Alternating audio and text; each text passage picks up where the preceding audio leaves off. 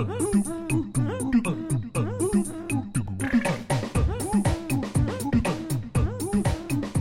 boop, Graham. I'm your monkey. Wow. That was a sentient monkey. You know, last time we forgot to introduce each other. No, we didn't. You always say that. I think we did forget. No, we remember every time. Do you really? Yeah. Okay, I guess now we are remembering all right. to reduce each other. We've been drinking, by the way, listener. So I'm here with Drunken Monkey Dr. Graham Sanders, who is a professor of medieval Chinese poetry.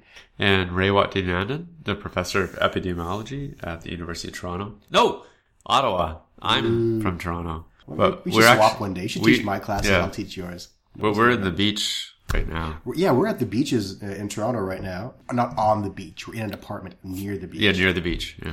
Yeah, it's pretty cool. Some people say the beaches. Some people say the beach. Isn't that interesting? There is but one beach, is there not? There's one beach, yeah. So the proper term is the beach. People from outside the beach refer to it as the beaches.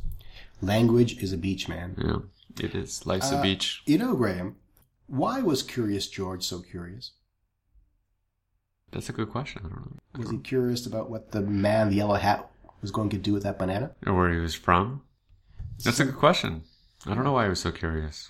Was it by Curious George? This would only occur to him if he had many friends, and that was a very sloppy segue. Into today's topic. Ew. Today's topic comes to us from a Twitter follower. Oh, we're all at Twitter. I know. Mary Ellen on Twitter. Mary Ellen asks us to talk about a particular article that she found on the Washington Post. And of course, we're going to link to this study. WAPO. We're going to link to this article on our website, sciencemonkey.ca. The Washington Post article on... Well, the title friendship. was Why Smart People Are Better Off with Fewer Friends. Because they're smart. Well, and this has me a little concerned because I've got like over 1,200 Facebook friends. And I know most of them, I think, and I'm in touch with a lot of people. Right. And I pride myself on having lots of friends because I'm heavily insecure and I need that reassurance in my life. And Graham has... You don't know you exist until... Graham has only one friend, me, and I... It's so sad. Yeah, I know. It's very sad. How do you feel about this, Graham? Do people have too many friends? About having you as one friend? Yeah. Well, yeah. I don't have much choice. No. It's either you or no one. There's a man in the yellow hat. That's true. And his banana. The article actually references... a study called Country Roads Take Me Home to My Friends, How Intelligence, Population Density, and Friendship Affect Modern Happiness. And again, I'll link to that study as well. How does Willie Nelson... That wasn't Willie Nelson. That was Bob Denver. Country Roads is Bob Denver? I'm pretty sure it was. I thought it was Willie Nelson. Country Roads Take Me Home. Oh, okay. I'll have to look that up. And or Israel Kamikokoloele. Note to self, gentle reader, we're never doing this drunk again.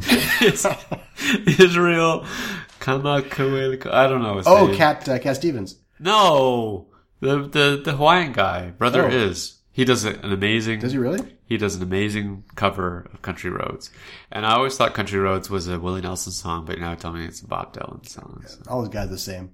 I don't know. It'll always be Willie Nelson to me. Anyway, the study looked at whether intelligent people have fewer friends. But before we ask that question, wait. Yes.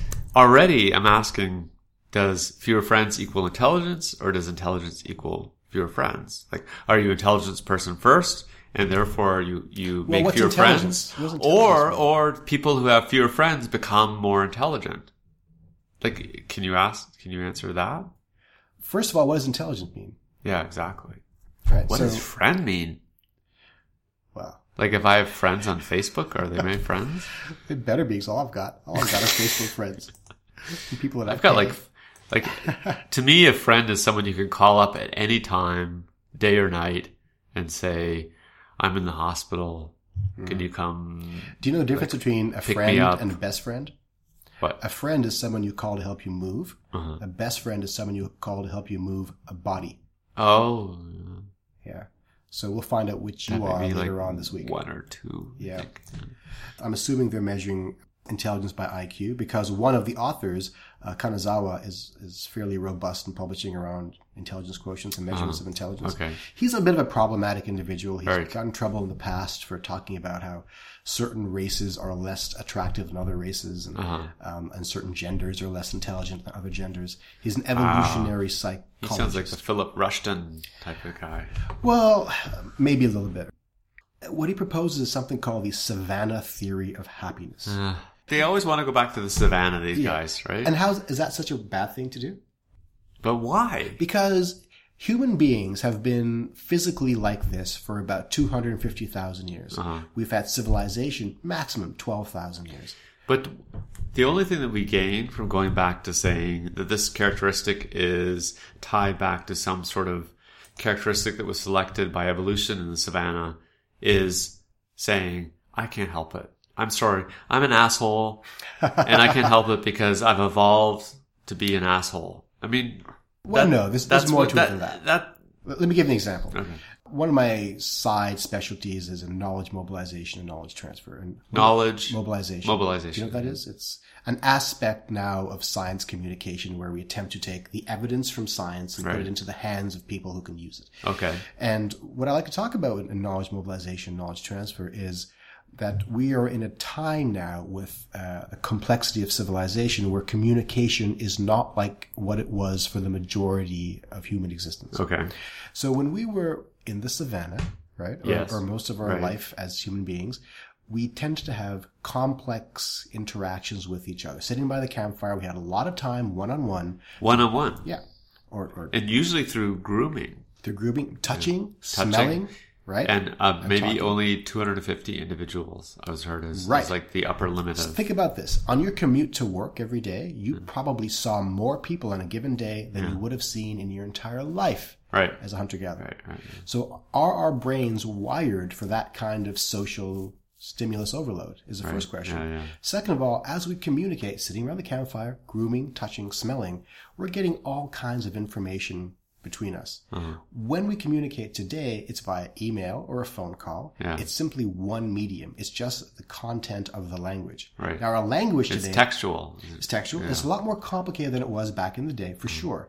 But does it give us the fullness of that exchange? It's actually less complicated because it's just textual. Well, the text itself, it's not tactile, it's not smell, it's not... What I'm getting at, though, is that the verbiage is more complicated, but those other elements are missing. So the question that we ask ourselves as knowledge translation specialists is, how can we replicate that fullness of experience today?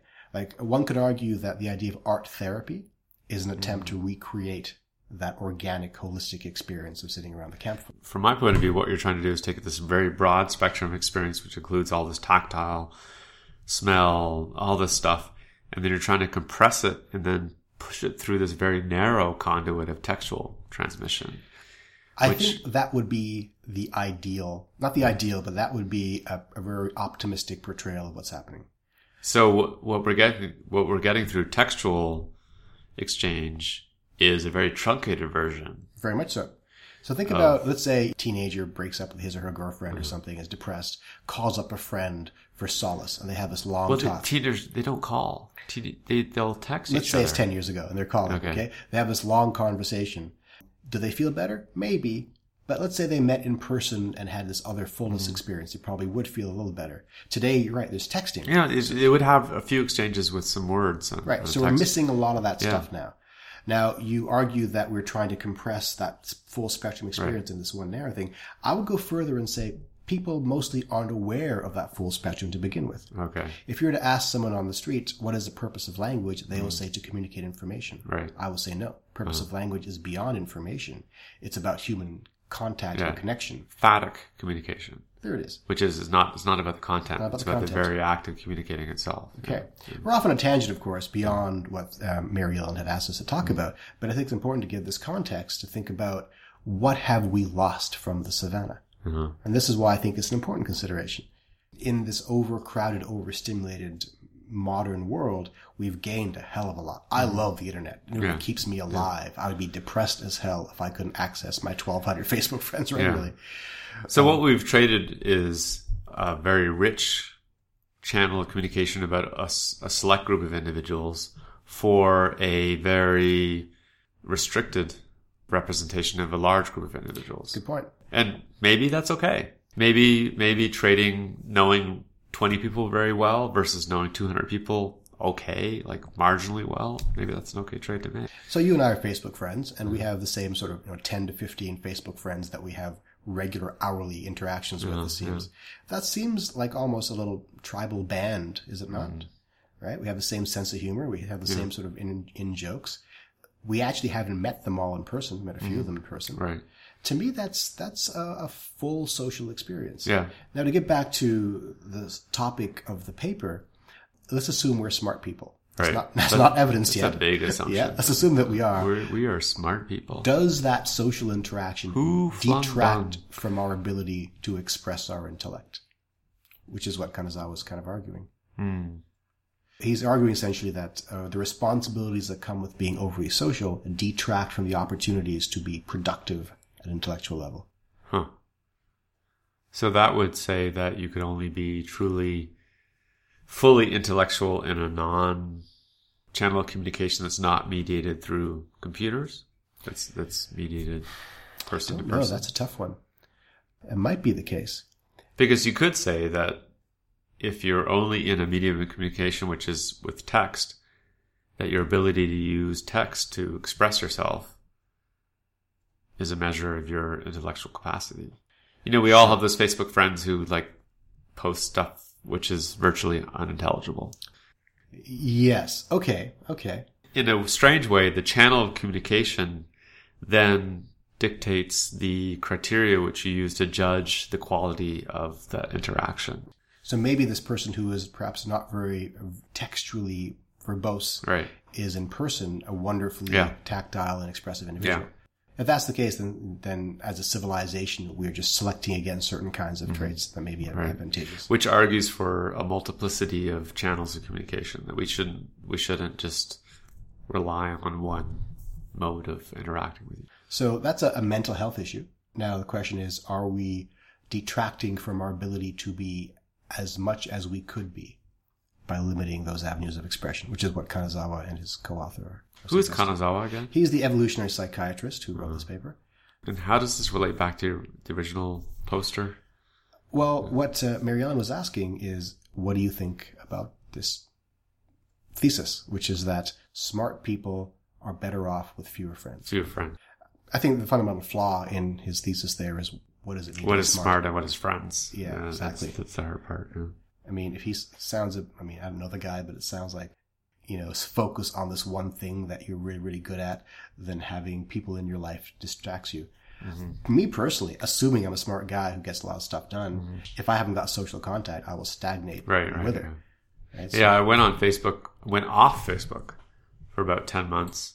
I felt somehow diminished because I wasn't in contact with a bunch of people. Now, you could recreate that with genuine community of actual people, but you haven't removed Kanazawa's impediment, which is social contact. Yeah, I think his thesis is flawed. And I understand what he's saying about there's also, hypothesis. Do I necessarily want to create a community of contact with people who are physically around me? Or do I want to create a community of contact with people who are somehow intellectually allied to me, regardless of where they are geographically? That's a good point. So there are different kinds of friendships.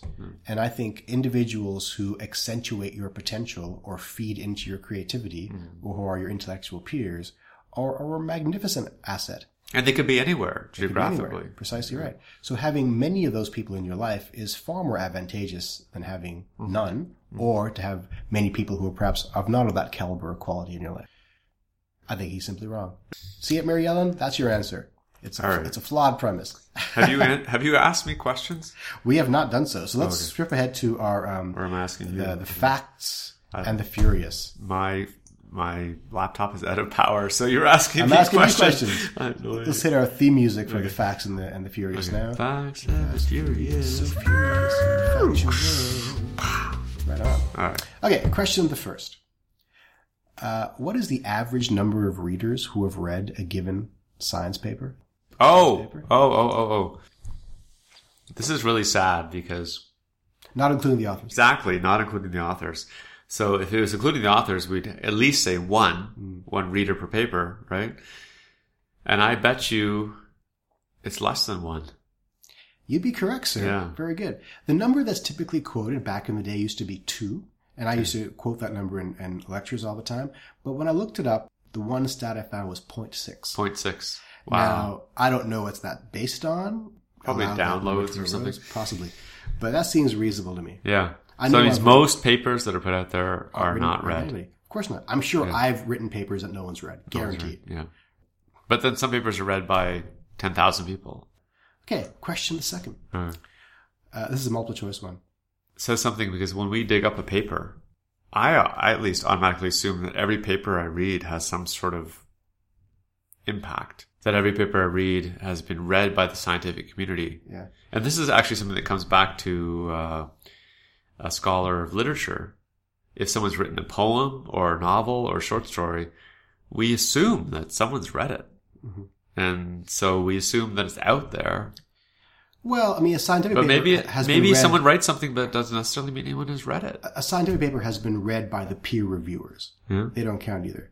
So it's been vetted by their peers, but it has no impact. That's correct. And that's one of the big problems in modern science. How do you measure impact? Exactly. Well, let me tell you. And how do you measure impact? So if someone writes a poem, great. It's a magnificent poem, and I can do all sorts of analysis of it.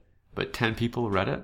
So I have a consulting contract right now with a major international organization, which I will not list, where I'm trying to measure the bibliometric impact of their set of publications. Right. And there are indicators we can apply, things like impact factor, citation rates, but there are qualitative indicators as well. So we're also interviewing the potential audience to find out if you've heard of this paper. If you have you used it in your endeavors and so forth.